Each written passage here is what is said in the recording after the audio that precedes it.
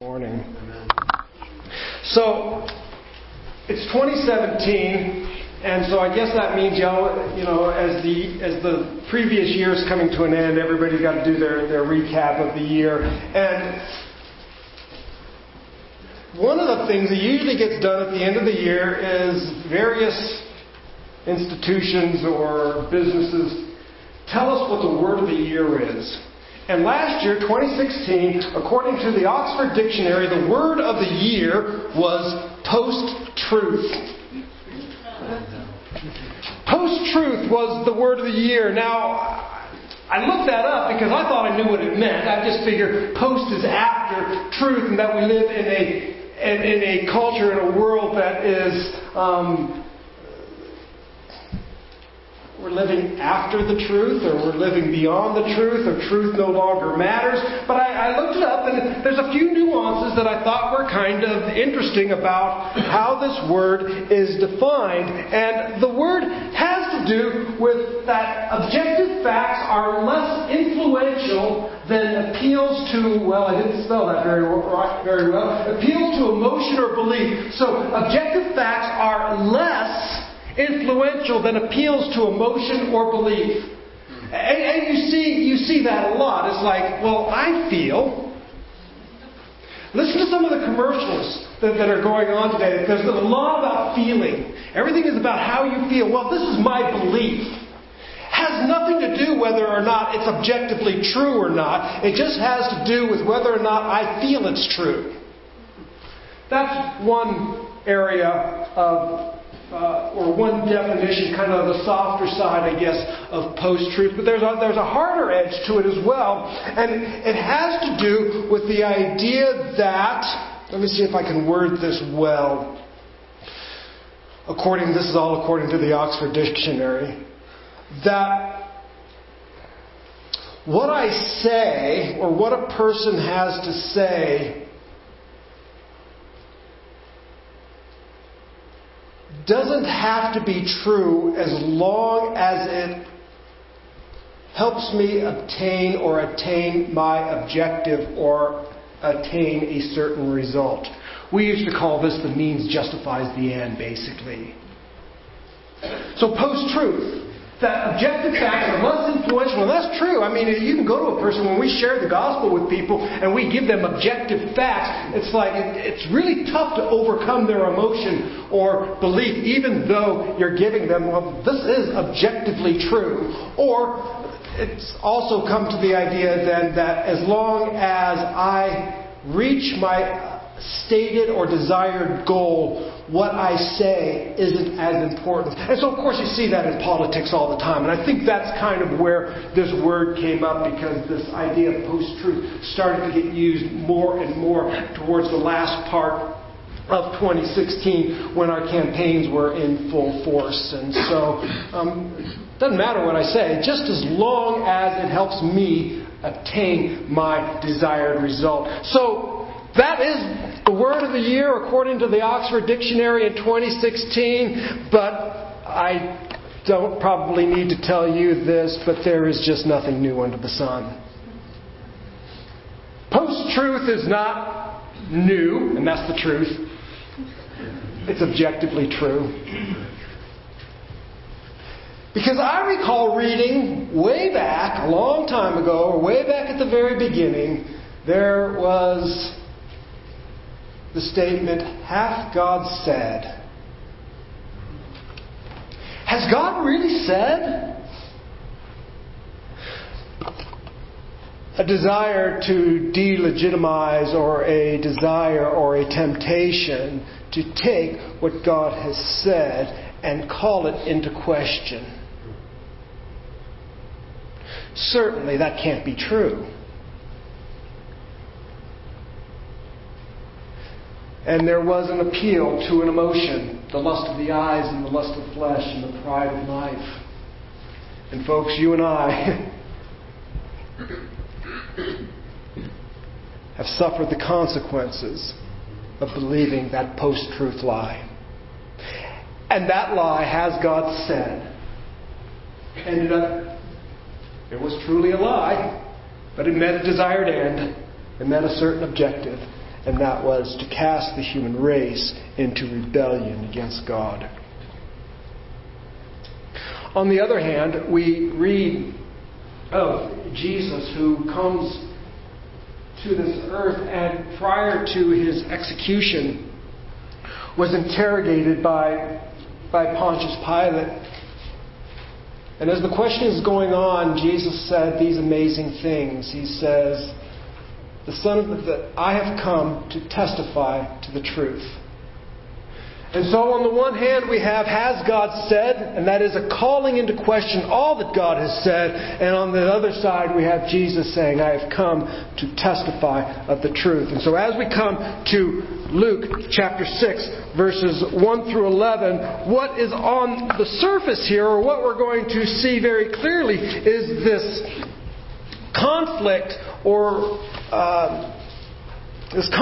regarding the Sabbath day. What you can do and what you can't do on the Sabbath day. But at its very core, this is a battle for truth. It is a battle for what has God said. Because there's going to be a group who's going to say one thing, and then there is Jesus who will declare something completely different. So what is the truth? This is a battle for what God has said. You see, on one side, there is a group proclaiming, this is what God has said. However, outside of what God has truly stated, outside of God's truth, there is no salvation. Outside of God's truth, we perish. So we better be certain we know what God has said. The Pharisees are going to declare a religious system that leaves human beings utterly enslaved in the present and damned in eternity. And Jesus is going to come and push back against that by telling them the truth. On the one hand, you have a religious system that leaves people in bondage. On the other hand, you have Christ who pushes back against that lie with the truth and offers freedom. And make no mistake that when these two worldviews collide, there will be conflict. So, that's one of the things as we are going through, as we are previewing this, we are going to see this tension between an accepted system that left people enslaved and the truth that frees. That's behind, I guess, or underneath all of the controversy that's going on. I hope also that as we go through this, we will again learn of both the identity and the work of Jesus Christ. And that's one of the things we're seeing over and over again in the book of Luke. We're seeing who Jesus is and what Jesus does. And as we've talked about, that what Jesus does, of course, is intimately tied to who He is. So when He says the Son of Man has the authority to forgive sins, that is tied to who He is. And that Son of Man character who, if you have not, if you're uncertain of who that is, go back and read Daniel 7 and you'll see exactly what Jesus is referring to. And we'll go over that a little bit today. So that's where we hope to go today. So let's read our text. And then look at it a little bit more closely and see how God might enlighten our lives and strengthen us in His Spirit by learning of His Word. So in Luke chapter 6, verse 1, it says, On a Sabbath, while He was going through the grain fields, His disciples plucked and ate some heads of grain, rubbing them in their hands. But some of the Pharisees said, Why are you doing what is not lawful to do on the Sabbath? And Jesus answered them, Have you not read what David did when he was hungry? He and those who were with him? How he entered the house of God and took and ate the bread of presence, which is not lawful for any but the priest to eat. And he also gave it to those who were with him. And he said to them, The Son of Man is Lord of the Sabbath. On another Sabbath he entered the synagogue and was teaching. And a man was there whose right hand was withered. And the scribes and the Pharisees watched him to see whether he would heal on the Sabbath, so that they might find a reason to accuse him. But he knew their thoughts, and he said to the man with the withered hand, Come and stand here. And he arose and stood there. And Jesus said to them, I ask you, is it lawful on the Sabbath to do good or to do harm, to save a life or to destroy it? And after looking around at them all, he said, Stretch out your hand. And he did so, and his hand was restored, and they were filled with fury and discussed with one another what they might do to Jesus. Our gracious Father, we come before you this day, and we ask that you would fill us with your Holy Spirit. Enlighten our eyes, open our hearts, Lord God. Give us eyes to see and ears to hear, and then mouths to speak your truth. So grant us favor and mercy this day, for Christ's sake. Amen. Well, we come to these events that Jesus is passing through the grain fields with his disciples, and the key thing here is that it is on a Sabbath day. Now, before we get going and we start looking at this, I think it would be wise for us to understand a little bit about the Sabbath day commandment, because this is central to what Jesus is dealing with. So what I want to do is let's go back and look at Exodus 20. Exodus 20. And you can turn to verse 8. This is the first place we see in Scripture where God makes a command regarding the Sabbath day. And this is in the Ten Commandments. And this is what it says. Remember the Sabbath day to keep it holy. 6 days you shall labor and do all your work. But on the seventh day is a Sabbath to the Lord your God. On it you shall not do any work, you or your sons or your daughters, your male servants or your female servants, or your livestock, or the sojourner who is within your gates. For in 6 days the Lord made heaven and earth, and the sea and all that is in them, and rested on the seventh day. Therefore the Lord blessed the Sabbath day and made it holy. Let me just go ahead and read in Deuteronomy 5 a restatement of that command. And in Deuteronomy chapter 5 verse 12 we read this. Observe the Sabbath day to keep it holy as the Lord your God commanded you. 6 days you shall labor and do all your work, but the seventh day is a Sabbath to the Lord your God. On it you shall not do any work, you or your son or your daughter or your male servant or your female servant or your ox or your donkey or any of your livestock or the sojourner who is within your gates, that your male servant and your female servant may rest as well as you. You shall remember that you were a slave in the land of Egypt, and the Lord your God brought you out from there with a mighty hand and an outstretched arm. Therefore the Lord your God commanded you to keep the Sabbath day. So the Deuteronomy passage is very similar to the Exodus passage, but it does seem to add this provision that you are to remember that you were once a slave in the land of Egypt, but the Lord brought you out by His outstretched arm. Therefore, you are to remember the Sabbath day. Now, there are a number of different other passages of text that deal with the Sabbath. I figure these are the two most significant, but we see a few other little passages where an individual, basically the command was you're not going to work. Not only are you not going to work, but your sons and your daughters aren't going to work, and the sojourner with you isn't going to work, and your oxen and your donkeys and your cattle and your livestock, they're not going to work. Nobody's going to be working. This is a day to set apart and worship the Lord, and you will rest on the Sabbath day. It was a time of rest. It was a time of worship, and this was given. We live in a very restless society, a society that doesn't like to sit down and stop for a few moments. But this was given as a blessing and not a curse. Because remember, you were slaves in the land of Egypt. Guess how many days off slaves got? Yeah, they didn't get any days off, alright? So God says, here's what I'm going to do. I'm going to give you a day off. Now, if your boss came to you and said, I'm going to give you an extra day off, most of us would be saying, oh, right on, I'll take an extra day off. God's saying, I'm going to give you an extra day off. What I want you to do is I don't want you to work 6 days. There's plenty of time to get your work done. On the seventh day, I want you to rest. That's what I want you to do. It was to be a blessing. It was a time for us to worship the Lord, a time to remember His provision, a time to trust Him also. I'm not going to work. I'm going to trust my fields. I'm going to trust the livestock. I'm going to trust that God can make provision on this one day that the world will not stop spinning because I didn't get involved in its maintenance somehow. I will actually trust God to be God.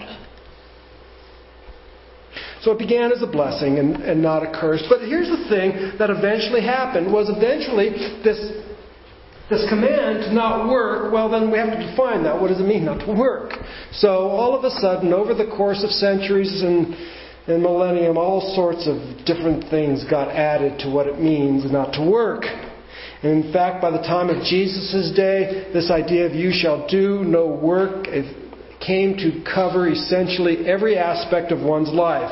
They determined how far you could walk before not being work. And I think it was like 3,000 feet. You could walk 3,000 feet on a Sabbath day. And then they had all sorts of ways of getting around it. So like if you lived in one place, but let's just say this is the door to my house, but I lived in an alleyway and the street is at the end of the church.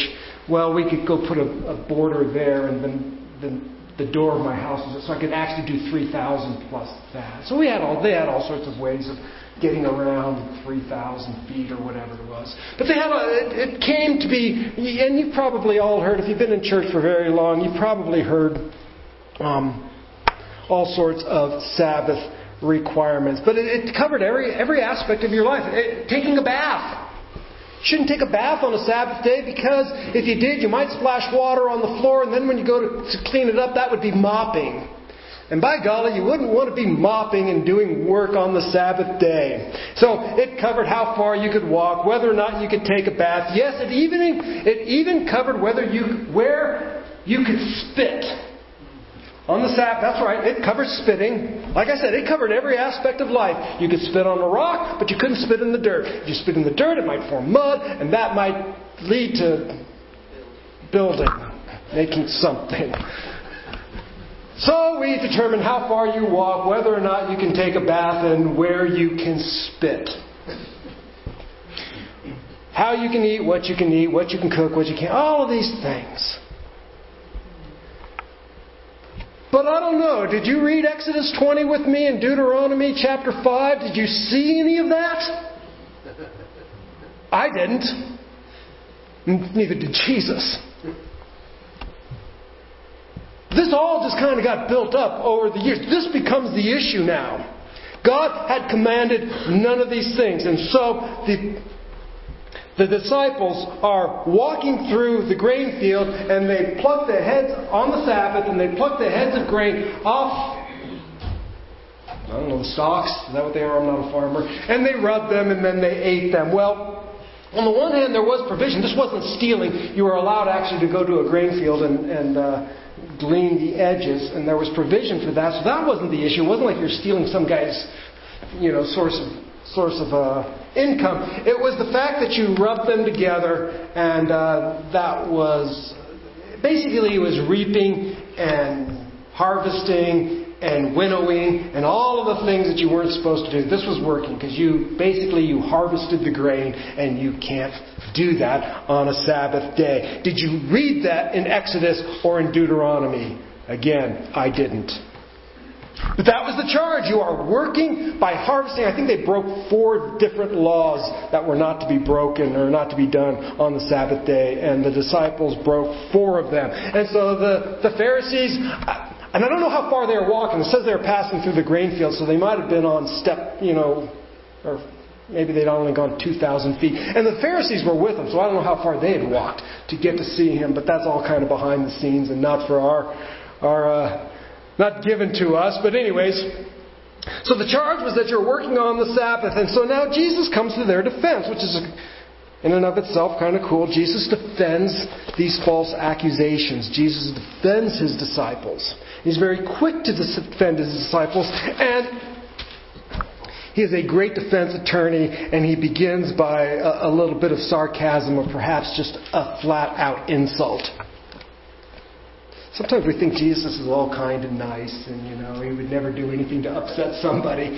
But this is, he's talking to the Pharisees and he begins with, haven't you read? Basically, haven't you read the Bible? So the religious leaders are saying, you're doing what's unlawful. And Jesus said, have you even read the Bible?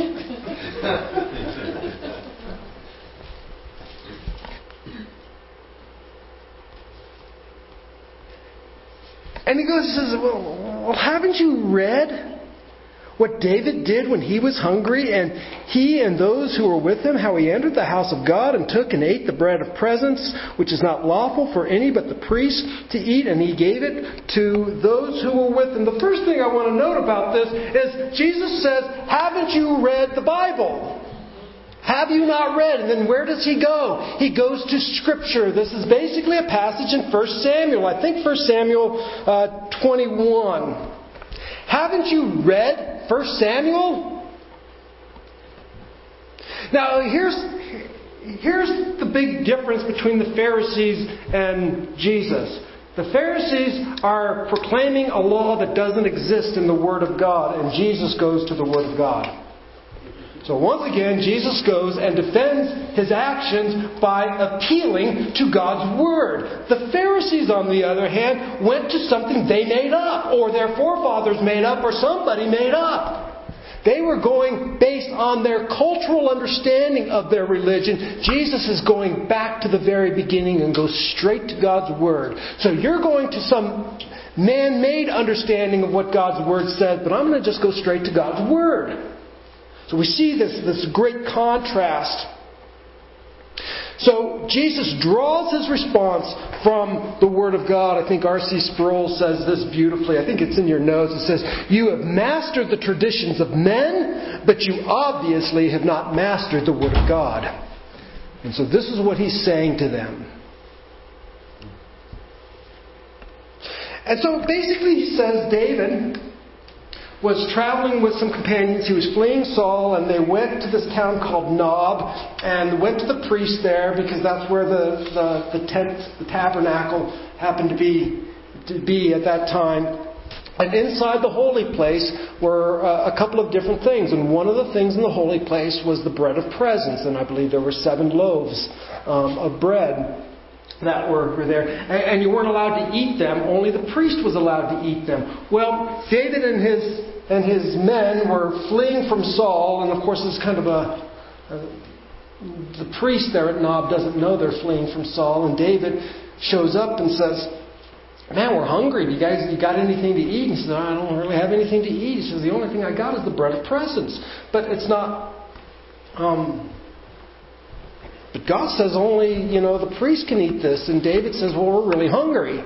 He says, "Well, I'll tell you what. Are all your guys, are they pure? They haven't defiled themselves?" No, they haven't defiled themselves. They're all good and righteous men. He says, "Okay, then here you go. Here, eat the 7 loaves of bread, the bread of presence that is only reserved for priests." And so Jesus brings this up.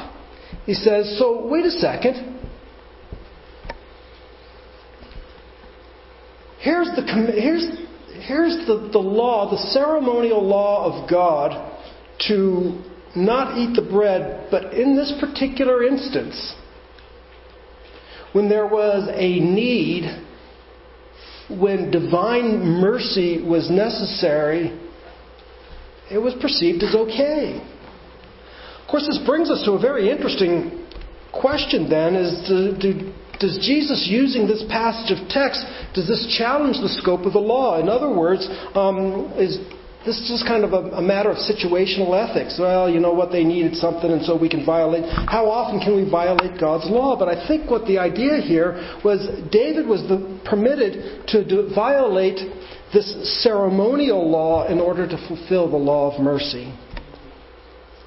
And you'll see what he says. If David, it's kind of an if-then argument. If David was permitted by a priest to violate divine law to fulfill divine mercy, then Jesus' disciples should not be accused of violating a man-made regulation.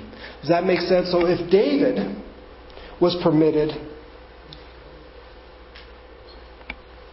to violate ceremonial law to fulfill divine mercy, then certainly my disciples can violate a law you guys just made up. If God is going to have mercy in that situation, which is a word He actually spoke, then certainly my disciples should not be held accountable for violating something that you just made up. That's kind of the argument here. In other words, then ceremonial law gives way to human need. So that's his response. He's saying, human need outweighed some ceremony.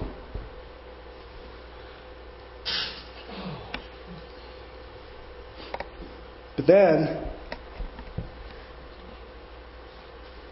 Jesus says something that is utterly profound. And he says, the Son of Man is the Lord of the Sabbath. The Son of Man is the Lord of the Sabbath. I have a feeling this made the religious leaders forget everything else that they were thinking about, because this man, Jesus, this rabbi, just said that He is Lord of the Sabbath. Well, first of all, he's already said that He's the Son of Man. Now He's affirming that He's the Son of Man. And He says, by the way, I am the Lord. I am the boss of the Sabbath. Now we need to understand exactly who this Son of Man is, and I know we've discussed this before, but it's imperative that we understand who this Son of Man is. And oftentimes people say, well, that refers to His humanity. It does not refer to His humanity necessarily. It refers utterly to His divinity, because in Daniel chapter 7, Daniel sees a vision, and in these visions he sees the Ancient of Days, and one like the Son of Man comes to the Ancient of Days, and to Him was given all authority and power and dominion to rule over the nations forever and ever. And Jesus is saying, that's me. I'm the one who has all authority, all power, all dominion, all glory to rule over all nations forever and ever. I, the Son of Man, am the Lord of the Sabbath. And why am I the Lord of the Sabbath? Who made the Sabbath? God Himself. I am the one who put this into existence. I think I am an adequate interpreter of my own words. So you just made up a whole bunch of stuff. But I'm the boss, the Son of Man, who has all authority and dominion forever and ever. I spoke these words, and I think that I know how. I think I know what I meant when I said them. Oh.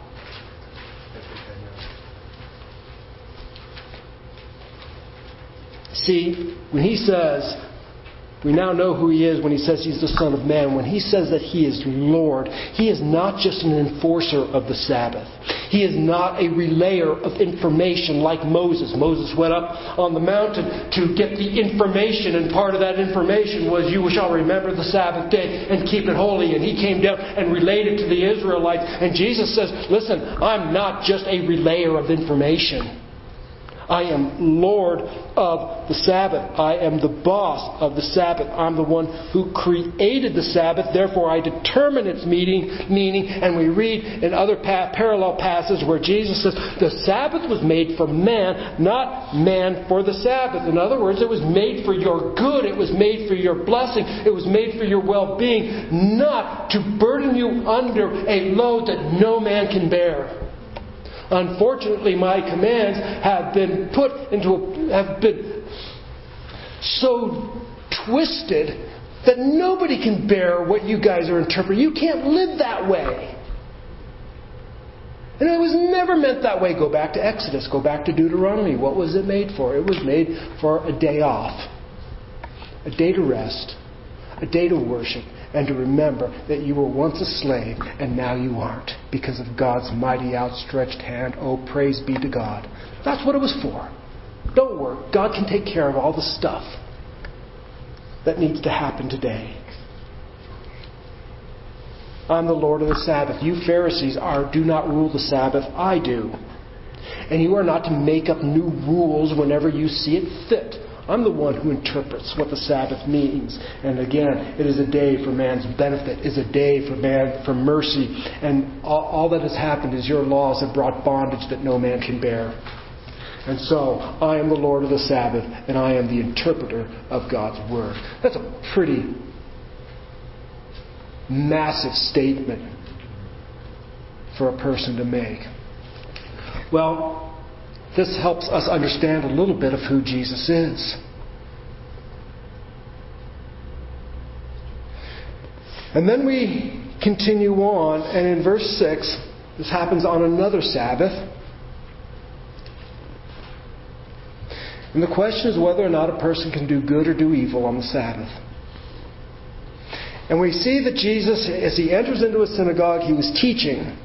And once again, we note that Jesus' primary ministry was teaching. We see that throughout Luke. And so he's teaching in the synagogue, and he is teaching the truth of God's Word. And there happens to be a man there with a withered hand, as well as religious leaders. And so we have a couple of main characters. We have Jesus, we have a man with a withered hand, and we have the scribes and the Pharisees, or the religious leaders. But it's interesting to note what's going on in the hearts and minds of the scribes and Pharisees, and I think this is key for us understanding this particular passage of text. And there was a man there whose right hand was withered, and the scribes and the Pharisees watched him to see whether he would heal on the Sabbath. Now, if we just stop there, that would be an interesting statement. But we don't stop there, because there's a so that. They wanted to see if Jesus was going to heal on the Sabbath so that they might find a reason to accuse them. So here we have these scribes and Pharisees, and they're sitting in the synagogue, and their sole purpose is seeing if Jesus is going to do something that they can use against him in a court of law. That's all they're there for. They aren't there. Here you have the Word of God teaching the Word of God. We're not there for that. We just want to say, how can we find something to bring against you? Here we have the God of the universe who spoke this Word in person, in the flesh, teaching. I mean, sometimes sometimes you go through school and it's kind of cool when the author of the book shows up and describes, or the author or the person who discovered some great formulation or some great discovery, the very person who discovered it shows up and gets the lecture in the class. You're kind of going, well, that's kind of cool. Here's the God of the universe, who put all, like we read earlier, put all the stars in the sky, knows them by name, and there's not one missing. That's the one who's there teaching. Well, you would think it's like, that's kind of cool. I just want to hear what he has to say. Instead, they're there so they might accuse him. I think they're missing the point. See, they care not for the man who has the withered hand, nor do they care for the Word of God. They only care that their agenda be fulfilled. They only care to accuse Jesus. Because it would have been forbidden to heal a man on the Sabbath.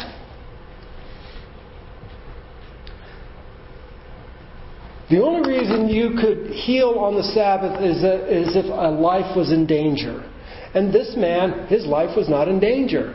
And we see that in another place in Scripture. There was an opportunity for Jesus to heal a woman, and they said, well, heal her tomorrow, and she'll live. Of course, Jesus confronts them and says, this poor woman's been bound for all of these years. What better day is there to heal her than on the day when we're all gathered together to celebrate the God who brought us out of bondage? What a great day to free a person. Why wouldn't we? But they're, no, don't heal anybody.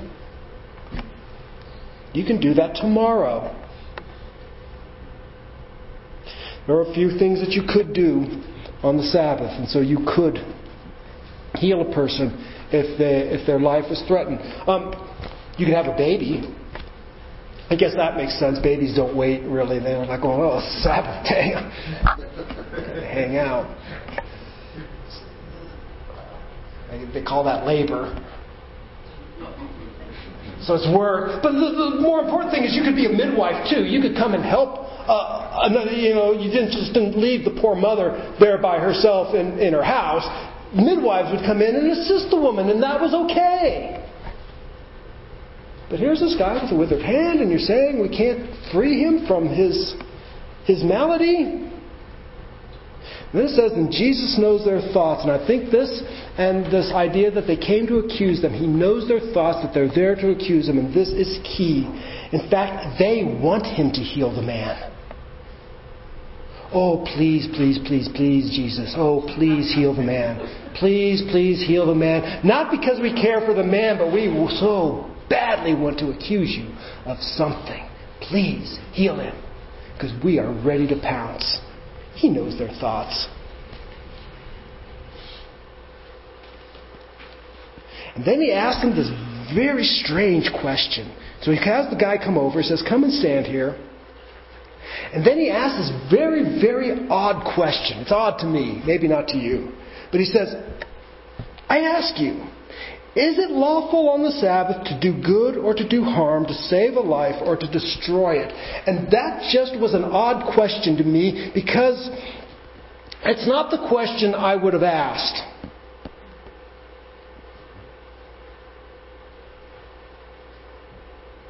Probably, maybe not even the question you would have asked. I might have asked something like this. Is it lawful to do good or to do... Is it better to do good or do nothing? See, the scribes and the Pharisees weren't telling him to do evil. They were just saying, don't do anything. Wait a few hours. When the day's over, you can do whatever you want to do. First of all, they are not questioning whether or not Jesus can heal. They know He can heal. They're just wrestling about when it can be done. But Jesus doesn't phrase that question that way. He says, is it lawful to do good or to do evil? And so, I guess there's a couple ways that we could understand that. On the one hand, the evil would be doing nothing. When you have the opportunity to do good and you don't do it, that could be interpreted as evil. But I think that's legit. I just don't think that's what's going on here. I think there's something else. Certainly, to do nothing when you have the opportunity to do good, I would ascribe that as something evil. I just don't think that's getting at the heart of this. Think. He knows their thoughts and their intentions, and that they are there to accuse Him. They are there to rage against Him. And so He looks at them. Is it lawful to do harm or to do good or to do harm, to save a life or destroy it? And then He looks around at them. And then He tells the man, stretch out your hand. Here's what I think is going on. This is no longer about the Sabbath. You probably guessed that. See, because Jesus is confronting them with the truth. And He's confronting them with the truth about their own wicked hearts. That's the evil. Which is right? Healing a man on the Sabbath or plotting murder on the Sabbath? I think that's getting at the heart of it. That's the evil. Is it right to do good, heal the man, or to do evil? It's not to heal the man or do nothing. It is to heal the man or to do evil. And He knows their hearts, and that they are there to accuse them and find something to indict Him on and to ultimately eliminate Him from their lives. And He knows their thoughts. And so is it good? Which is lawful? Me healing this guy? Which, by the way, we read Deuteronomy and we read Exodus. There's nothing in there that would say you can't heal a man on the Sabbath. Is that lawful? Is it more lawful than you sitting here plotting, wanting to kill me? Oh, he's getting right at the heart of the issue. Oh, this is truth. This ain't no post-truth. This is absolute truth. You are wicked, wicked individuals, and you seek to destroy the Son of God. Is that okay? Can you sit in the synagogue in good conscience, hearing the Word of God, teaching the Word of God, and you think it's okay to plot my murder? Meanwhile, I'm going to heal man? Which one is right? Oh, he just got right down to the heart of it and got into their very souls. See, the Pharisees desire to condemn Jesus where Scripture does not. While the Pharisees plot to do harm to a man, which is a clear violation of God's law.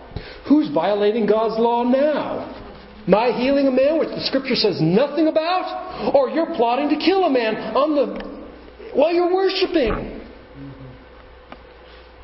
Oh, Isaiah spoke about this in chapter 1. He says, don't bring your offerings to me. Your hands are blood red.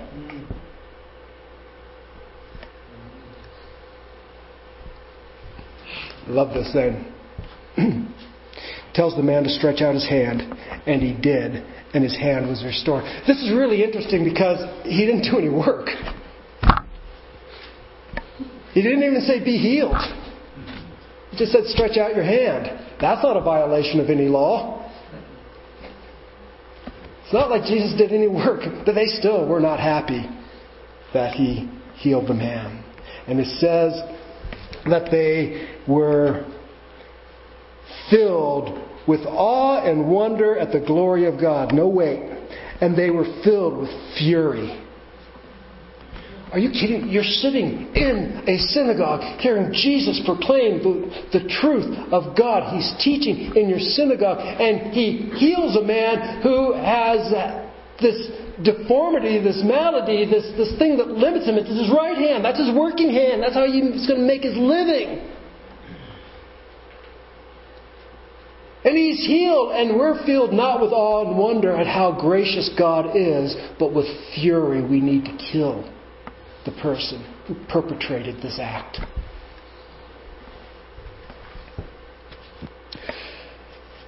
So Jesus then strikes this knockout blow to the very heart of the cultural religion.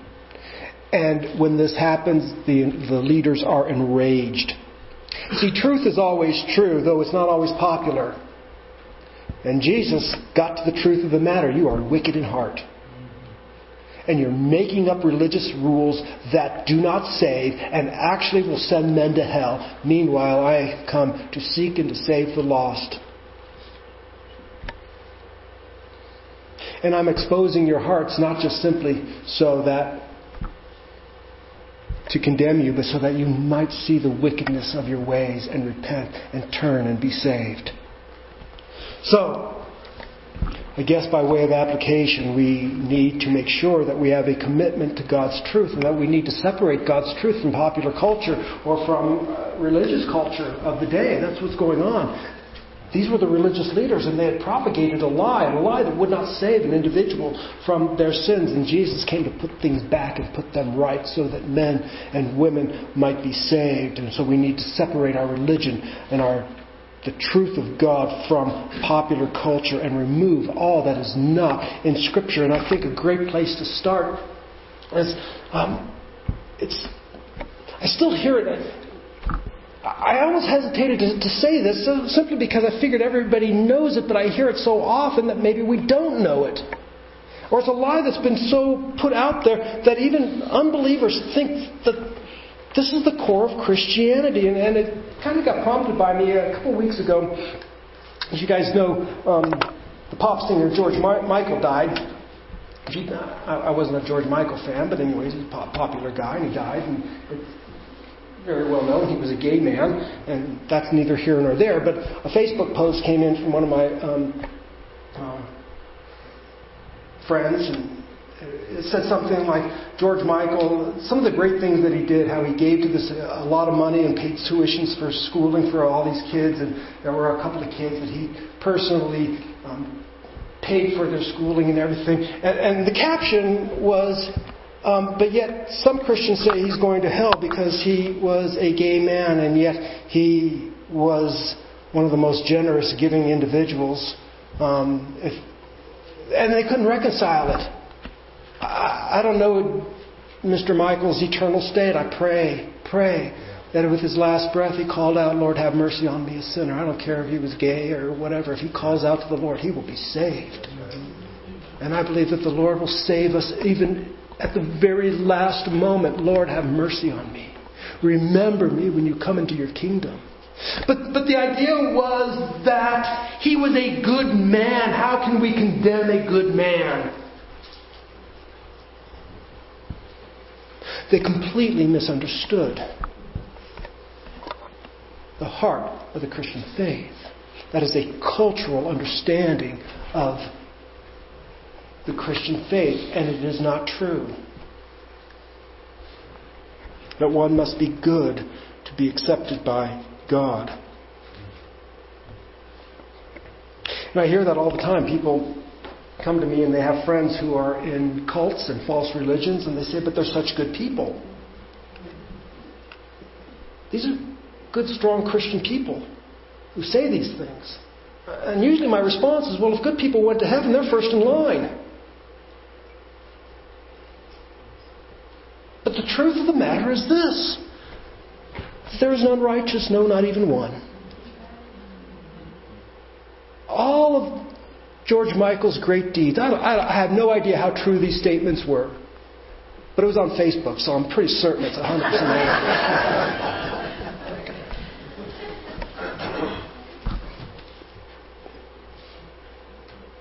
But even if they are true, times 1,000,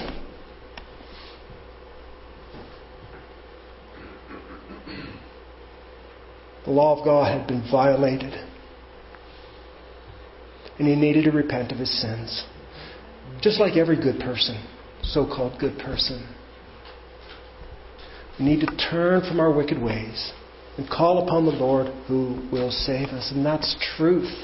It's not post-truth or pre-truth or subjective truth. It is absolute truth.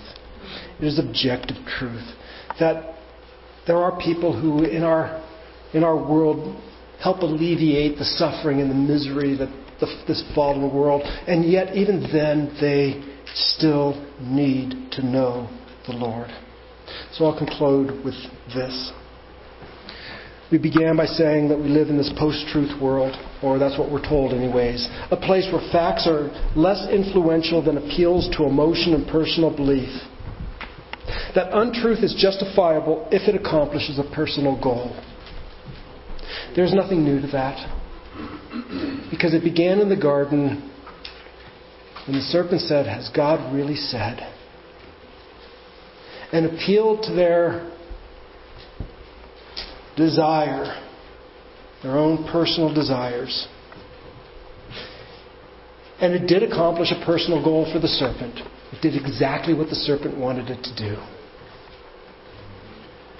It's not justifiable. It brought the downfall of mankind and made necessity the sacrifice of the Son of God. The worst crime ever committed in the history of the universe is that the Son of God was murdered. It's nothing new. But Jesus spoke the truth. He says, "I have come to testify to the truth." And He has spoken the truth, that He is the Lord of all authority, all power, all dominion. He is the Lord of the Sabbath. He's the one who makes the rules, and we are the ones who say to Him, "Yes, Lord, those are just and reasonable. Let me follow You all the days of my life." Let's stand and let's pray.